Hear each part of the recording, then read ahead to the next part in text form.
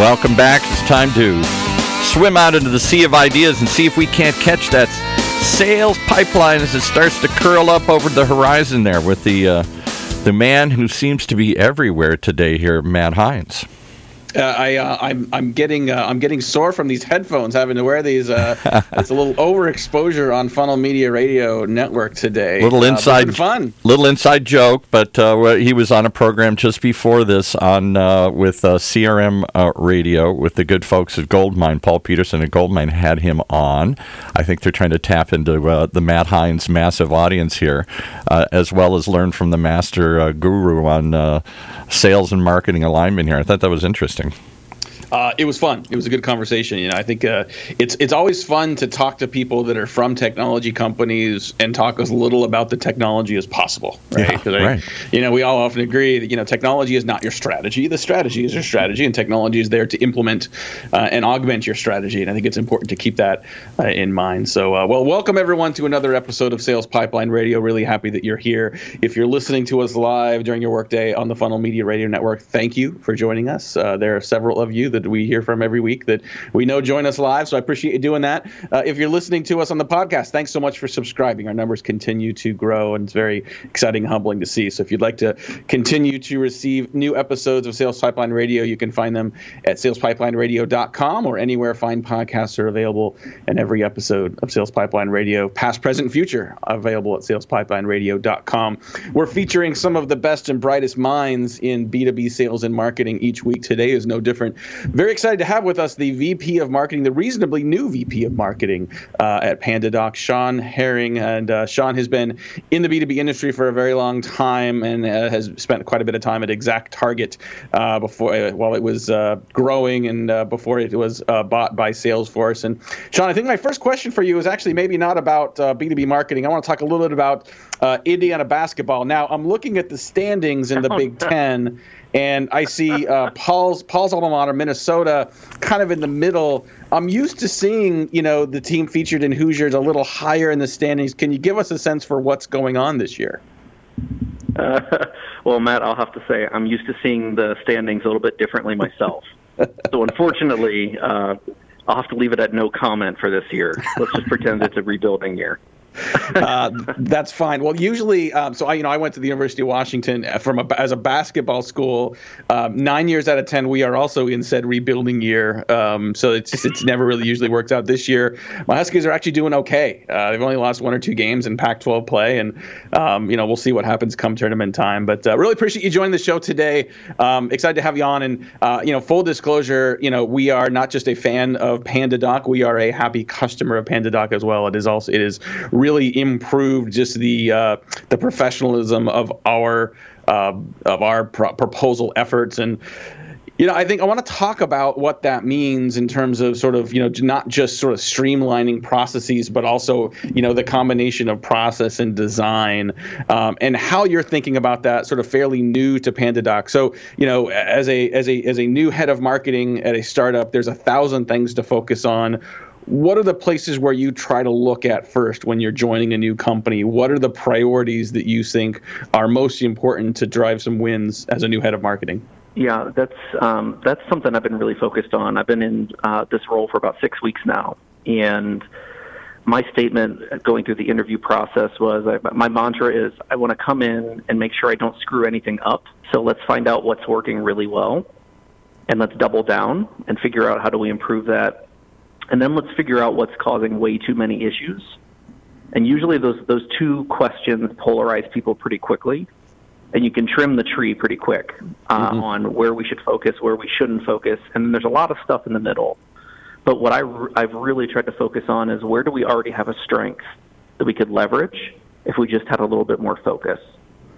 So those are talking today on Sales Pipeline Radio with Sean Herring. He's the new VP of Marketing at PandaDoc, and I know there's always sort of a balance between I appreciate you mentioning sort of not coming in and sort of necessarily changing things by default, But, I also think like in early stage companies, they don't often starve, they drown. There's 1,000 things to look at, right? And so as you think about the brand, you think about awareness, you think about leads, you think about supporting the sales team, you think about sort of future opportunities. Sort of as you look into the future, like how do you think about those different priorities, and how does a startup, in a marketing environment balance sort of traditional awareness, sort of brand goals with really driving measurable pipeline as well? Yeah, that's a tough one. Usually I'm separating brand and demand. Those are the two major components that I consider in the marketing mix, if you will. And what PandaDoc has done a great job is really building a demand funnel that is pretty streamlined and pretty effective. What I've been focused on in the first 6 weeks, as well as leading up to joining PandaDoc, is trying to understand where is all the revenue coming from, what is the ideal customer profile, like just the traditional foundational items. And I get less concerned with leads, I get less concerned with MQLs, and I really get focused on pipeline and then pipeline to close. And so I really focus on that area of where does sales pick up, where marketing is passing over, and what works really, really well there. And then I focus backwards to what are those MQLs that are creating that pipeline, and then where are those MQLs coming from. So it's really kind of a diagnosis process of when we get closed deals and we get good pipeline, how are we getting that there? And then that's where we should really consider focusing in. And then other areas, I look at the spend, and I look at return on where we're seeing certain spend or even the resources allocated. And I ask, what if we turn this off? Would that have a significant impact? And just asking sometimes those extreme questions on both ends, it shakes people loose a little bit to say, well, it might not hurt as bad if we did this. And really, it's been all about middle of the funnel to start understanding it, and then I jump right to the top of the funnel and start looking at what are those levers we can play with. And so with us, it's been a lot about the website. It's not surprising to hear you talk about marketing as a revenue responsible unit and really focusing on focusing on sales goals and working backwards. Let's talk about what that means in terms of the relationship you need to have with your counterpart in sales. What are your priorities as a new VP of marketing in terms of building that relationship between sales and marketing, and what are some of the priorities that you recommend others think about as well to improve their relationship between sales and marketing? Yeah, I've learned from some great people in my career, and I think the biggest thing is we're in lockstep together, from sales and marketing to even our success team that deals with customers. Anybody that has a customer-facing role, we have to be aligned on what's extremely important and successful for all of us across the board. And a mantra I took early on, actually when you mentioned ExactTarget, when I was there, it's kind of like the sales number is our number. It's just a matter of how we're helping them hit it. And that's the kind of mentality that the marketing team needs to have in order to have a true partnership with sales. And it's not a handoff scenario. I think what I've also noticed is a lot of teams do these very siloed handoff approaches, and what gathers respect from those that are on the front lines dealing with customers and prospects is more of a follow-through. How is marketing ensuring not just setting up a lead or not just setting up an MQL, but truly following through and making sure what is coming through is getting the most support and helping the most as it continues through the pipeline?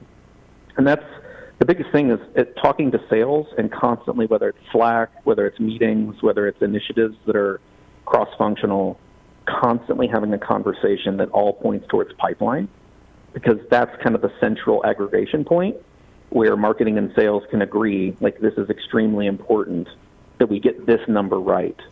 How we do it is up to, sales is going to develop their own, but marketing on our end at PandaDoc has a large responsibility for building the pipeline. So we watch that number like a hawk. And I think that garners a lot of respect from those that have to then manage that pipeline to close. Love it. I'm talking on Sales Pipeline Radio today with Sean Herring. He's the VP of Marketing at PandaDoc. And PandaDoc, like I said, is a product that we use and love, and it is one of 7,000 sales and marketing technology tools out there. How do you think about competitive landscape, not only in terms of the category you're in, but just competing in the noise of all the MarTech tools that are trying to convince buyers that you can't live without them? How do you think about that from a competition and from an industry noise perspective? That has been a problem I've been trying to solve for the last, I'll say, since I joined ExactTarget about 10 years ago. Yeah. It's the standing out, but honestly what I've noticed is it's speaking down to the element of who do you think you're going to help the most. And this ideal customer profile that you develop as a company and you start to go after, I've considered it kind of a drafting technique. If you can do really well for a certain segment that you've identified, has a great LTV, that has really high NPS, that feels like they're successful and you're successful, if you do things right for them, then there's ripple effects, and everyone else will draft off of that because they'll see the success. And for us, the focal point has been by a segment, so not necessarily industry, but what we've had some really good success with is smaller sales teams or smaller organizations, or even those organizations that are in challenger mode, that are really pushing hard and working their way up against, those bigger, the David and Goliath type of scenario. And so what we've seen is our positioning and our targeting, we're getting really, really, really good at targeting a specific segment of the market and doing well by them. And what happens is there's ripple effects of maybe there's a larger company out there that has a larger sales team that wants to be a little bit more aggressive or wants to just get out of the norm of everybody's got this thing in their stack and they're playing it safe. And so what we found is that helps considerably, and the more we focused, the more that kind of ripple effect has happened, where we've seen a lot more interest from more enterprise-level clients, as well as even some smaller ones that are coming in that are a little bit more aggressive on their end. We're kind of shooting for that SMB and small mid-market size. And it just seems to be that sweet spot where we get access to both if we just do right by our ideal customer profile. And that can be a hard thing for companies to do, right? I mean, it's one thing to sit and say, okay, we've got our personas documented, we've got a sense for who we want to sell to. But then when the rubber meets the road, you start saying, boy, we want to hit our numbers. Should we go outside of that? And a big customer comes by and says, we'd like to work with you, but we need you to make these couple changes to the product. How just culturally do you help a company stay disciplined and focused and to do the right things when you're out on the battlefield trying to get the job done? Yeah, that's been interesting. So at PandaDoc, what I've noticed in the short time that I've been here, very customer-centric, very customer-focused, and constantly wanting to have a pulse on how the customers are engaging, using, and benefiting from our tool, like our software and our platform. But also, we're building up teams that are customer-facing, not just prospect-facing, to support that longevity, because we know we're just at the starting point of our relationship with them. Because we do offer multiple options for people to engage with, they might just come to us for e-signature and then realize that there is a whole other side of creating, sending, and tracking proposals. And we can just start by really focusing in on that first sweet spot where they have the pain. And I said earlier, we have a pretty good inbound funnel. We've done really well from an SEO perspective on the demand side, where we get things pulled in. It's a matter of us showing that we can serve your needs to the micro level. And what I've found very interesting on the customer centricity is from the CEO and from the co-founders all the way down, there's a constant communication on what's important, and we use OKRs and we use different mechanisms and methodologies to make that happen. But in reality, the culture has been about learning. And it's okay to make a mistake if you're doing it for the right reason. If you're doing it to help a customer, it's okay to make a mistake, apologize and move on and try to help, get out of that situation, but have fun with it as well. And so what I've noticed is the culture has been really good about embracing a not just customer-centric mentality, but a focused mentality of, is that really going to help us move the needle, or is that just going to distract us? And you see decisions being made very quickly, because from leadership down, they've made it very clear they want to empower people to the fullest, but you're always thinking about what benefits the customer the most. Mm-hmm. If that's your answer as to why you made a decision, then I've noticed here we really embrace that and figure out how to support it in any That's way great. possible. That's awesome. We're going to have to take a quick break and pay some bills. We'll be back more with proud Indiana grad and VP of Marketing at PandaDoc, Sean Herring. We'll be right back. Sales Pipeline Radio. The way we do business is advancing faster than ever before.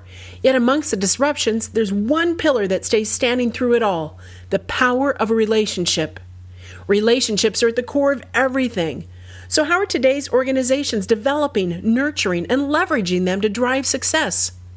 Join Matt Hines and Sigster's VP of Marketing, Justin Keller, for the on-demand webinar, The State of Relationship Marketing, and learn how your team can bridge the gaps between relationships and revenue. Listen now at HeinsMarketing.com. That's HEINZ marketing.com. Okay, let's pick it back up with our college basketball fans here. And before we do, I have to correct the record. I just can't let it slide. You said that I'm an alumni of Minnesota. I'm actually went to Michigan, where Wolverines eat Gophers for lunch. I did get that wrong. I apologize. Yeah, no. Born in Minnesota, but went to Michigan. Yes, I know how you can confuse it here. No, it's terrible. That's I'm not a good Midwesterner if I don't recognize the different M's. I apologize for that. That's right. We got a lot of great guests coming up in future episodes of Sales Pipeline Radio. If you are new to listening or just want to know what's coming up, we got some exciting stuff. Next week, we're going to feature Derek Slayton. He is the CMO of Terminus, and we've just together completed some really interesting research on the state of account-based marketing. We've got some really interesting insights that I think you're going to want to see. First episode of March, we're going to have Eli Cohen. He is the CEO of SalesHood. We're going to be talking about his new book and talk about what profitable, scalable sales enablement looks like. And speaking of sales and ABM, Jamie Shanks, the author of the new book Spear Selling, which is all about account-based sales development, will be joining the show as well. But today we've got a lot more with Sean Herring. He's the VP of Marketing at PandaDoc. And if you look at your experience, Sean, I mean, you've been running marketing in a number of organizations in your career, and it strikes me just the diversity of companies and industries you've worked in. I mean, you've been everything from sort of automobile repair to pharmaceuticals and biotech, and then obviously a lot of time in marketing technology and SaaS. What are some of the things that you were able to take from some of your sort of earlier sort of non-tech background that has really served you well and helped differentiate your leadership and style in the MarTech and SaaS space?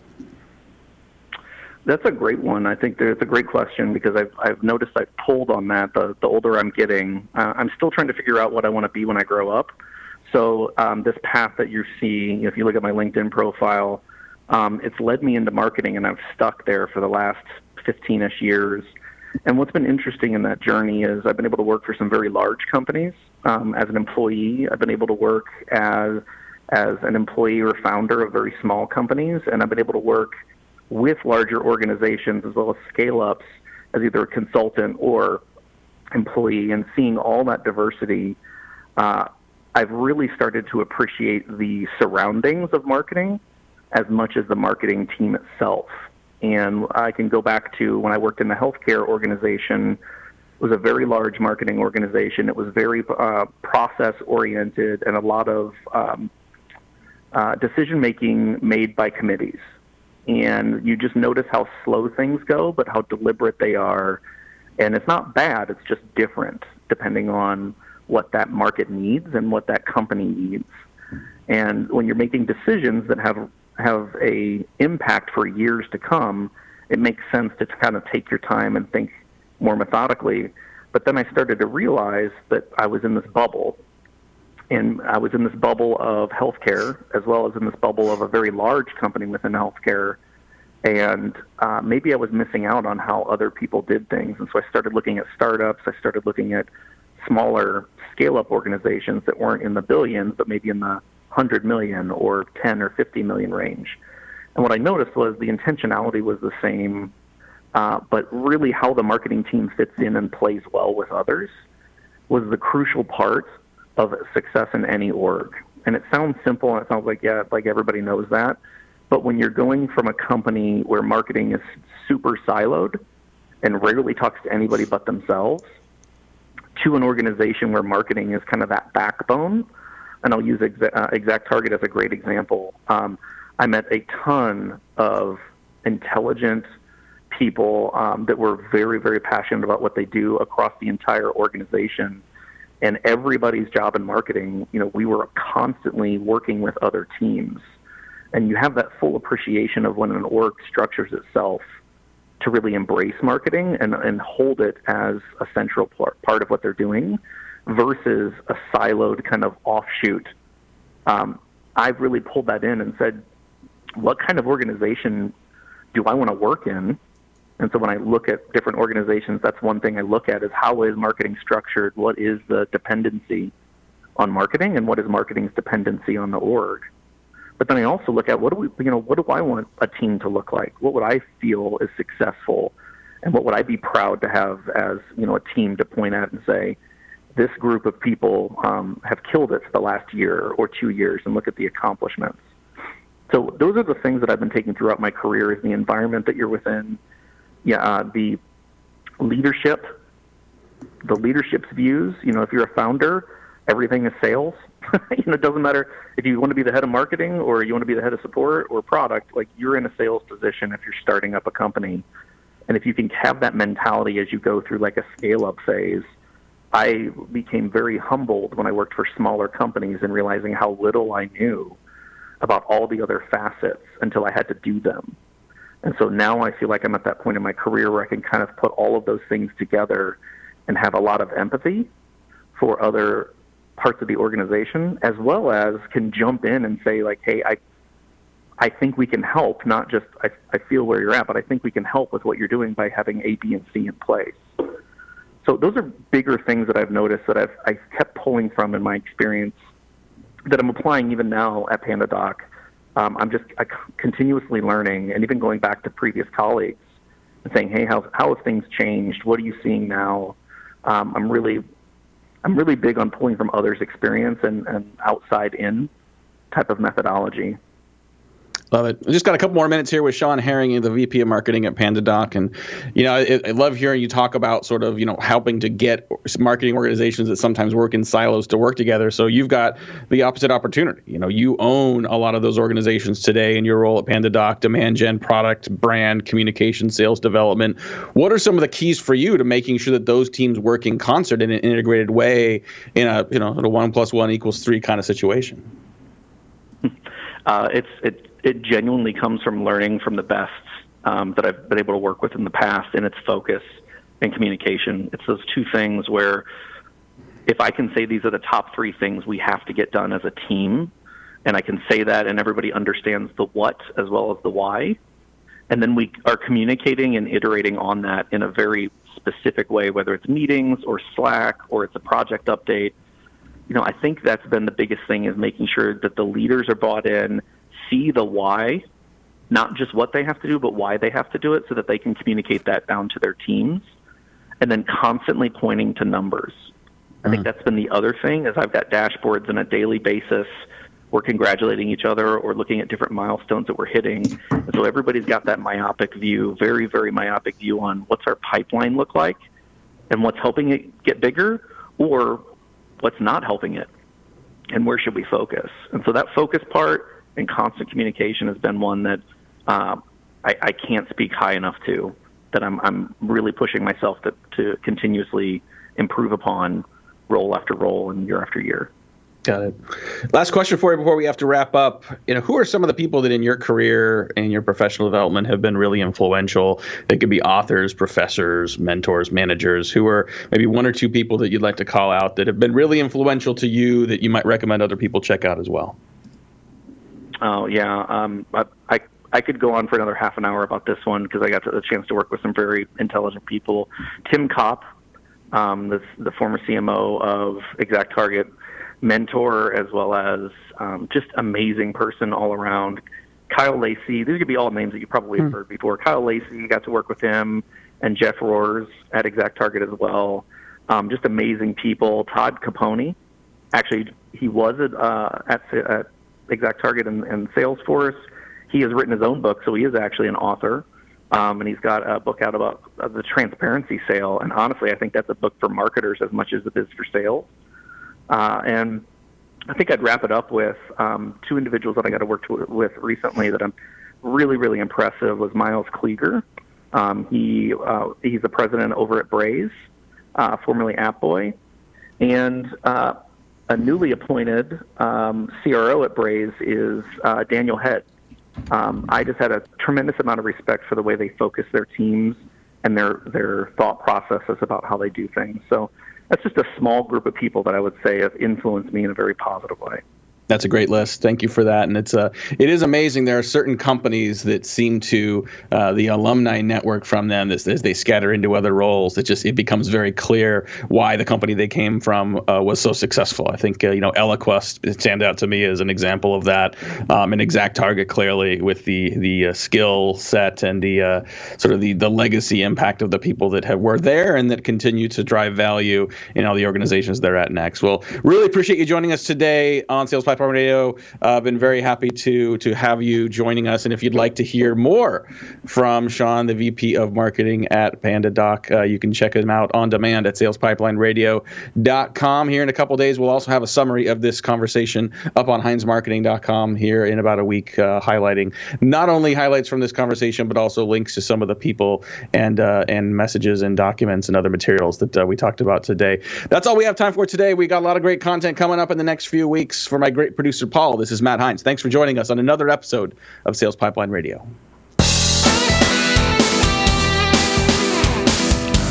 You've been listening to Sales Pipeline Radio right here on the Funnel Radio Network for at-work listeners like you.